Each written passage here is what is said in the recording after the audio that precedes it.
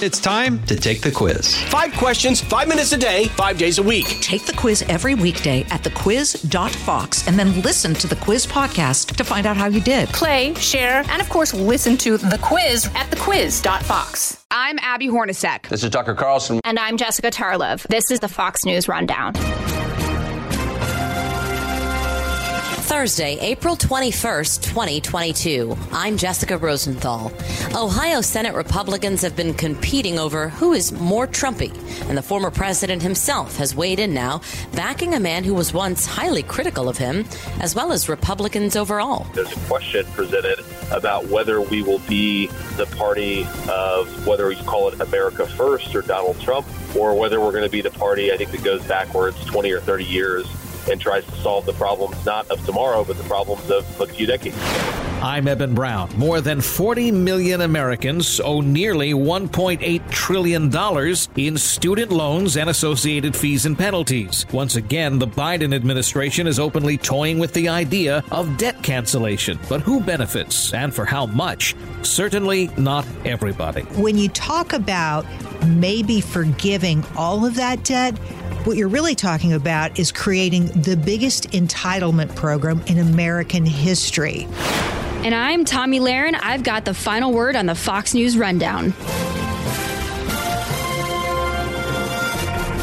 The Ohio Senate race has been heated, generating its own headlines as multiple candidates go after a soon-to-be vacant seat currently held by Republican Rob Portman. Several Republicans have entered this race, but polling has been most favorable as of late to former State Treasurer Josh Mandel and investment banker Mike Gibbons. The two got into it at a debate last month. And you back off. Oh, my God. Never that'll happen. Sit down.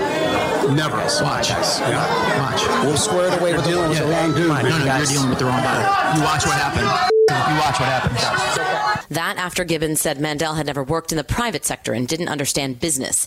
Mandel said he served 2 tours in Iraq and jumped up, standing close to Gibbons. Despite his reaction, Mandel was ahead in the last poll. Just prior to that debate, though, Gibbons spoke to this podcast and addressed nearly all of the candidates' desires, including his own, for former President Donald Trump's endorsement. I frankly have been a Trump supporter since day one. I believe in his policies, and I think he knows that. I'm not sure whether he's going to endorse, and I think that may be a substantial differentiating factor if he does. Whoever wins the May 3rd primary will likely face the Democrat Tim Ryan, who's been working union halls and working class neighborhoods, as some Democrats have criticized his latest ad in which he says it's us versus China. He voted in the primary Wednesday, and WFMJ in Youngstown, Ohio, caught up with him. We're just encouraging everybody to get out early and, get their vote, regardless of who you're voting for. A lot of people died, made a lot of sacrifices for us to be able to do this. You see what's going on in Russia now. You see what happens in places like China. Elections are a joke there, but they're the real deal here, and you got to get out and exercise that right. But the man President Trump has officially chosen to endorse is J.D. Vance, the Yale law graduate whose memoir, Hillbilly Elegy, was turned into a movie and who was highly critical of the former president back in 2016. His former roommate shared messages from that time in which Vance questioned whether Trump was America's Hitler. In his endorsement, Trump noted that Vance once said some not-so-nice things about him, as have others, but that Vance is the best chance for victory in what could be a tough race, a race that many have been paying attention to. It's a few things, I think. First is that a lot of people, especially in the corporate media, just hate my guts, and they've been obsessed with me for a few years now. J.D. Vance is an Ohio Republican Senate candidate. Obviously Ohio is a very important state politically and nationally. The winner of Ohio usually at a presidential level is the winner of the presidential race. And so, the state is just interesting politically. But I also think that there's really a war going on for the soul of the Republican Party. And there's a question presented about whether we will be the party of whether you call it America First or Donald Trump, or whether we're going to be the party, I think, that goes backwards 20 or 30 years and tries to solve the problems not of tomorrow, but the problems of a few decades ago. And so, it's interesting, of course, President Trump's endorsed me in this race, and I'm, of course, thrilled to have that endorsement. But it also heightens the sense that we're really fighting about what the Republican Party will be in the future. And now you are endorsed by the former president, even as he admitted himself that you'd said some maybe not so nice things about him in the past. He's still going with you. I'm interested, though, your own campaign manager said Trump trusts that you're a genuine convert. What does that mean And how did you convert, or like what happened there? Yeah, so I was, like a lot of conservatives, I think, skeptical of Trump back in 2015 and 2016. And because I was a public figure, I said some critical things to the president. But I really think that his time in office was the most successful 4 years for a president of my lifetime. I'm 37 years old. You had wages that were going up well past inflation, which is, of course, the opposite of what's happening now. You actually had a secure southern border, maybe for the first time in a long time. And you had, us talking about why are we losing our entire manufacturing and industrial base to China, a country that hates us. I mean, all these things were happening under Trump's watch. But more importantly, you had the deep state. You had the FBI getting wiretaps on the President of the United States. And it makes you realize that the amount of corruption that exists in our government, Trump revealed it in a way that I was blind to. And so I guess if I've converted, that's the big thing that made me convert. And now that we see that, how can we not fight back against it? How can we not try to return the bureaucracy in this country to some sanity and some public-mindedness? How much do you think Ohioans care about the former president? I read a Fox 8 poll that found 62% of respondents said an endorsement from Trump would make them more likely to vote for that candidate. What about the former president do you think resonates most with Ohio voters? Well, he's the leader of the party, and rightfully so. And importantly, a lot of Ohio Republicans don't trust the party leadership. They think that the senators, the congressmen, the governors that we have are not trustworthy, but Trump is trustworthy. And so when he puts his trust in a candidate, when he says, this is my guy, this is the guy who's actually going to fight for the agenda that I believe in, I think a lot of our voters are swayed by that because, again, he's earned their trust unlike most politicians. So it's a great endorsement to have. I think it's one of the few, if not the only endorsement in American politics that actually moves voters. And I think because of it, we're going to win this race in a big way. And there's definitely some substantive issues, right? So I do think he's the first guy to really talk about China and to make it the fixture of his presidential candidacy and campaign and governance. Of course, now everybody talks about China. I think it's the fact that people were doing well, right? Trump's America was a very prosperous and thriving America. But I think more importantly than anything is Trump was not afraid of saying what needed to be said. I mean, so many Republicans are terrified of being called racist or sexist or what have you, that they're not actually willing to talk about the real issues. And Trump wasn't like that, right? He actually said what he thought. He governed in the way that he believed, and people respect that. We talked to one of your, competitors, Mr. Gibbons, a few weeks ago. And we talked about getting Trump's endorsement or trying to get it. It does seem like everybody on the Republican side here is fighting for that or wants it, except maybe for one candidate. I don't know how much you can reveal to us, but what was that process like? Like, did you sort of lobby the president? Did you go to Mar-a-Lago? Like, I know Mr. Gibbons, for example, did. Like, what was the process like? Yeah, I've had a number of conversations with the president over the past couple of years about the race. I took maybe a slightly different tack from a lot of my competitors. Instead of begging the president for his endorsement, I told the president early on that I wanted to earn it, that I wanted him to think that I was the best candidate. And I really wanted the endorsement, but I wanted it because I was going to be the strongest candidate. And I think he respected that. And I think he watched the race very closely. He watched the debates that we had very closely. And he just started to think that I was the only candidate who could actually take the fight to the Democrats successfully. I think that more than anything. I think the debates really swayed the president from neutrality to endorsing me. And I think it had similar effect on a lot of voters. The debates were good for us because you can tell when somebody's reading a script that a consultant's given them and when they actually believe something. And I actually believe this stuff, and I want to govern in a way that's consistent with it. I know some messages from an old roommate of yours are out, and they reveal more about what was your negative opinion about President Trump back in 2016. But you also shared what you thought about Republicans, the party, and using terms like it's the party of lower educated, lower income whites. I think you said in an interview that Republicans were intent on antagonizing minorities. Do you still feel that way as a whole about the party, or are you going to be a Republican that addresses those concerns in some way? Well, I think actually, the point I made that the Republican leadership was antagonizing a lot of non-white voters is actually pretty true. And Trump was, hilariously, given how the media framed President Trump, he brought more minorities into the party than anybody. I mean, Hispanics really have become a major Republican voting bloc. And that's an important thing. That's a great achievement of his politically. And the point about education is really important to me. I think that we should not be ashamed of the fact that a lot of working class, a lot of middle class voters who did not go to college are now Republicans. We're not the party of the country club. And my point there really is we have to stop being ashamed of our own voters. Like, there are a lot of hardworking people, very smart people who work in construction, who work in manufacturing. And there is this weird thing that you see from a lot of Republican elites. They're kind of ashamed of those people. But even when I was critical of Trump, that's the family that I came from. That's the community that I came from, was working class people. And I think the Republican Party has to wake up to the fact that these are our people. They are our voters. We can't be ashamed of them. We should be proud of them and actually do something in government to make their lives better. Let's talk about polling. It does look like Josh Mandel's the favorite right now. What do you think of your opponents on a policy level? Like, you're all Republicans. How do you differentiate yourself from your rivals, I guess, here? Yeah, so I don't think Mandel's a front runner, actually. I mean, I think he's the guy who's ran for office pretty much since he was 12 years old, and so a lot of people know who he is. He has high name ID, but I don't think that he's the person who's likely to win this race on May 3rd. That was even before the president's endorsement. Certainly with the president's endorsement, I think I'm the clear favorite in the race.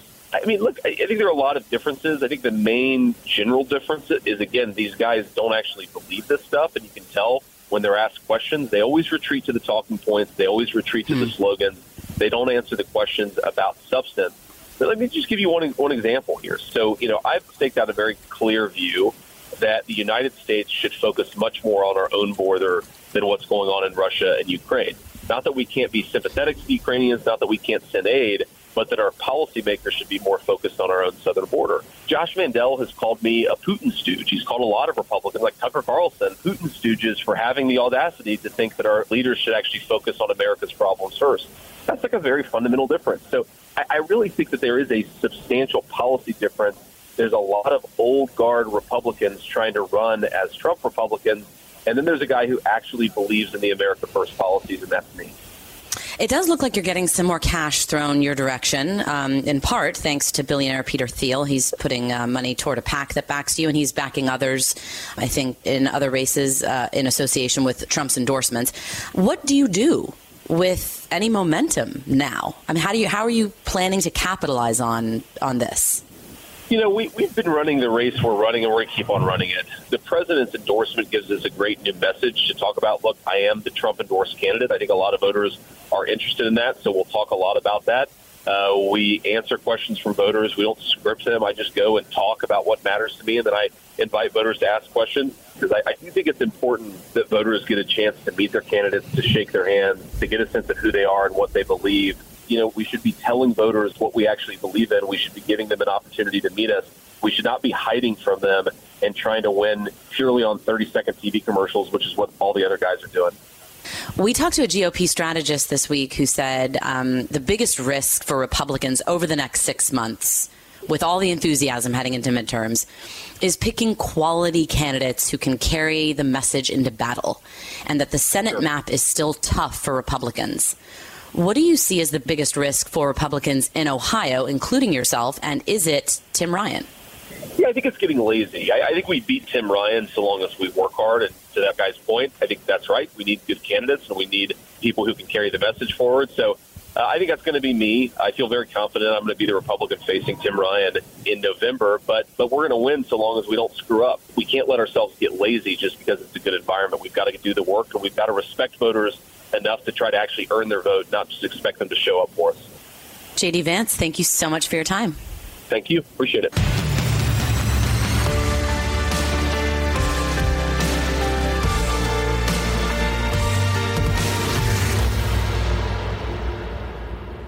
From the Fox News Podcasts Network. I'm Ben Domenech, Fox News contributor and editor of the Transom.com daily newsletter, and I'm inviting you to join a conversation every week. It's the Ben Domenech Podcast. Subscribe and listen now by going to foxnewspodcasts.com. This is Tommy Lahren with your Fox News commentary coming up. If you owe money you borrowed for school, you are not alone, and there's a good chance you might be in default, or at least have had some trouble keeping current. The debt has gotten so high, it now costs more than some states' annual budgets. It's affecting Americans of all ages who went to school last term and those who graduated decades ago, and that might be why the Biden administration wants to eliminate that debt for some. The president's always been happy to sign a bill into law passed by Congress that would cancel $10,000 in student debt. White House Press Secretary Jen Psaki, candidate Joe Biden had made promises to erase the debt. So far, there have been small amounts forgiven for certain small groups of people. Alan Collins of Student Loan Justice insists forgiving the debt doesn't cost what you may think. The taxpayers paid for these loans many years ago, and they did not pay $1.6 trillion. Unlike PPP loans, which the majority of which went to the highest 20% income bracket, student loans can be canceled without needing one dime from the Treasury. He spoke with Fox's Dana Perino on America's Newsroom, but there's concern that wiping the slate clean sets a bad precedent, that future students will borrow and expect to not pay. And then what? I mean, it's enticing for politicians. Let's just be honest here, right? Because you're giving money to people who then might vote for you, right? It's like buying votes almost. Fox Business's Jerry Willis. Look, here's what the Biden administration is looking at. A program that would help 3.6 million student loan debt holders. 40,000 of them, as many as 40,000, could get outright cancellations of that debt. And then let's just back up about 40 paces and realize that the total number of student debt borrowers is something like 46 million. The total debt, now think about this, $1.75 trillion. So when you talk about maybe forgiving all of that debt, what you're really talking about is creating the biggest entitlement program in American history, more than Social Security, more than welfare, more than SSI. I mean, this is not something to be taken lightly. I think people just want to pass it off. Oh, we got to help these kids. They need kids. These kids need help. But look, in reality, and I'm sorry, I get very exercised about this because I've spent a lot of time thinking about this.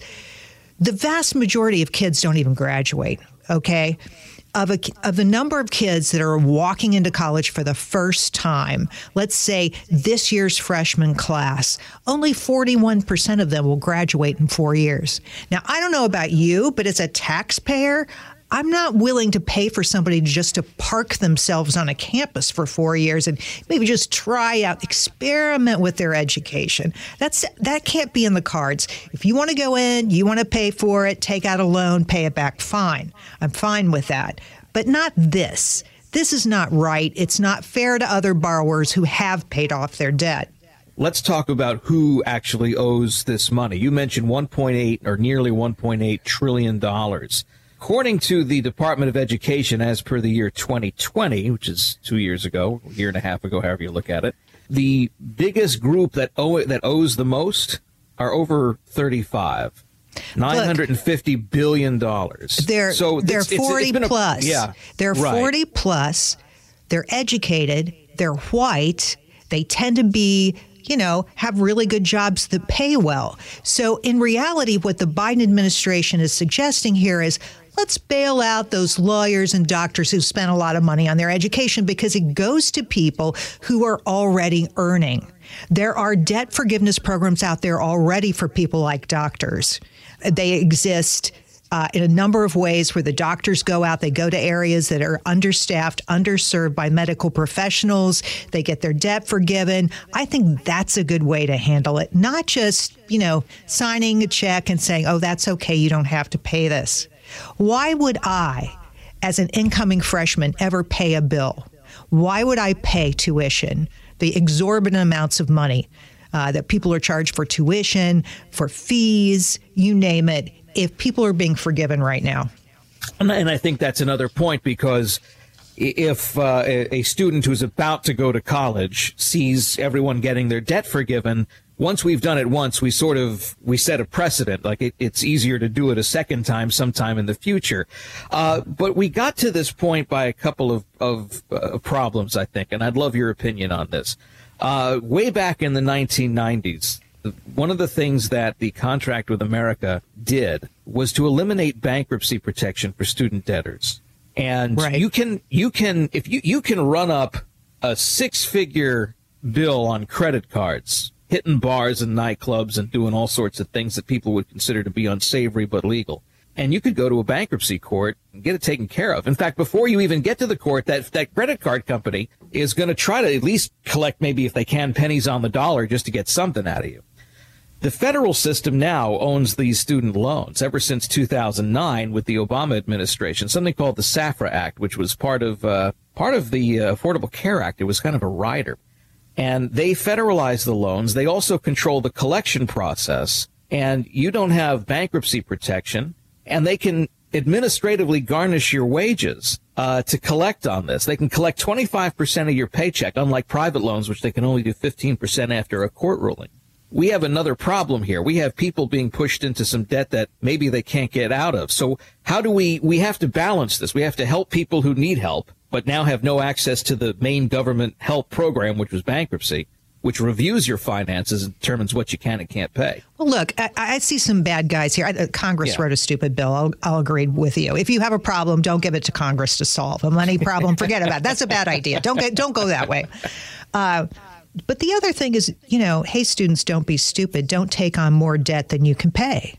I mean, it's got to be that simple. I can't tell you how many people have told me, well, I could have gotten into this Ivy League or that Ivy League, but I didn't go there because I really couldn't afford it. So I went somewhere where I could afford it. Carrying debt over time is not just a financial burden, it's an emotional burden. It holds you back in so many ways. And we've seen this generation, these last couple of generations, really get caught in that. They start their families later, they buy a home later. Their whole world, their future is put on hold while they pay off this debt.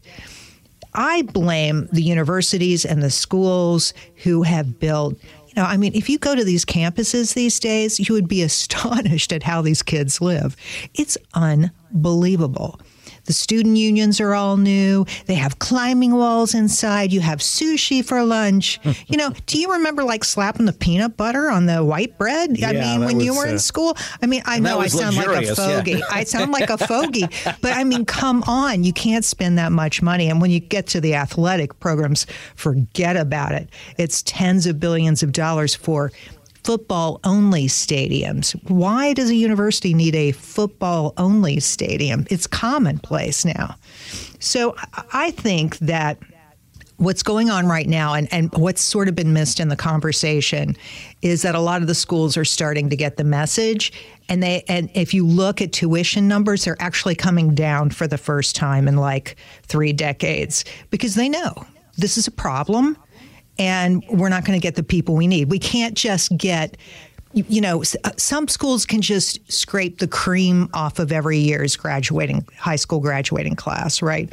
Right. But a lot of schools cannot do that. And we've had failures among some private schools. You've read isolated stories about that now where some schools fail and kids can't get their degree and their money disappears overnight, that kind of thing.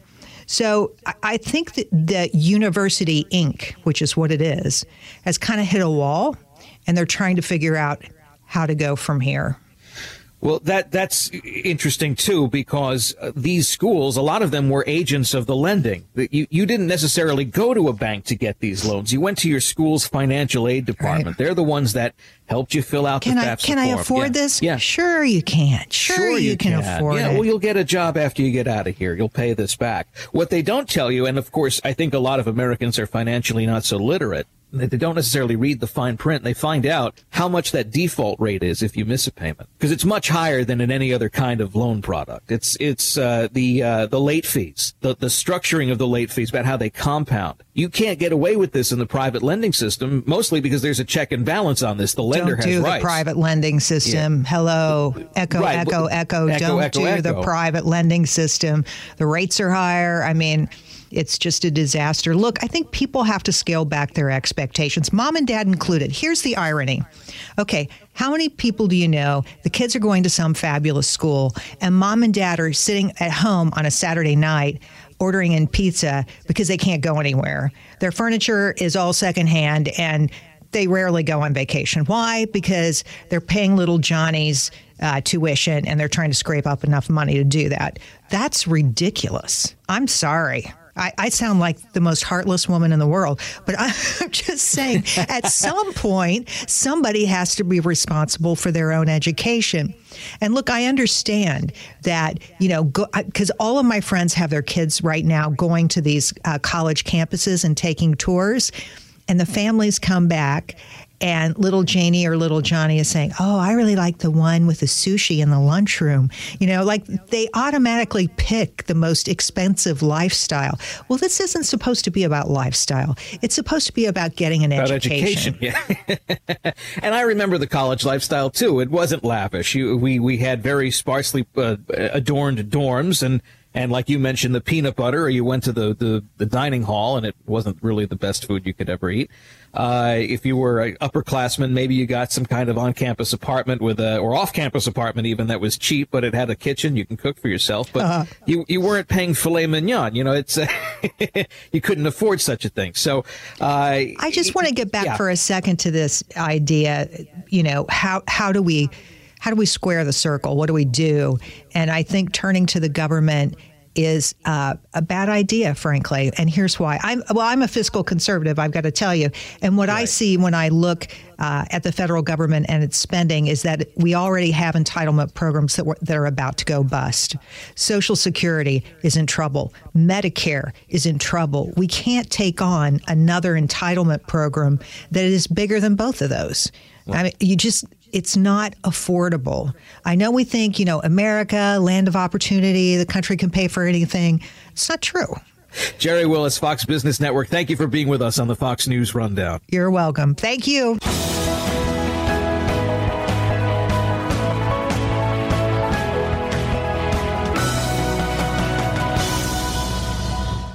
From the Fox News Podcasts Network. I'm Ben Domenech, publisher of The Federalist, and I'm inviting you to join a new conversation with the smartest thinkers out there about the country and where we're going. Subscribe to the Ben Domenech Podcast. Subscribe and listen now by going to foxnewspodcasts.com. Rate and review the Fox News Rundown on Apple Podcasts or wherever you listen. It's time for your Fox News commentary. Tom Laren. What's on your mind? In what appears to be a miraculous change of heart, or perhaps change in perceived depression, failed quarterback and anthem kneeler Colin Kaepernick wants to play once again for the NFL. Yes, folks, that same National Football League that he accused of being racist and discriminatory against him and others. The same NFL he likened and compared to slavery in his Netflix special just months ago. That NFL. Take a listen to his latest plea for attention, interview, that debuted on the YouTube show I Am Athlete earlier this week. When I first took a knee, my jersey went to number 1. The NFL is supposed to be a meritocracy. Come in, let me compete. If I'm not good enough, get rid of me. But let me come in and show you. Wait. Now, Kaepernick not only views the league as a meritocracy instead of an oppressive organization, but believes he has the merit to compete? Well, excuse me, since when has Colin, or any woke ringleader for that matter, advocated for merit over quota, merit over feelings, or merit over political agenda and narrative? But speaking of merit, Colin, it takes not only technical skill, but locker room leadership to be part of an elite athletic organization such as the NFL. Folks, if you'll recall, Colin was originally missing that whole merit aspect back in the fall of 2015 when he was benched as starting quarterback by Blaine Gabbert. This was right before he started his infamous anthem bench pouting turned anthem kneeling. He said he started his protest to bring awareness to police brutality and racial oppression. But the funny thing is, he only started feeling so woke and oppressed when he was sitting on the bench.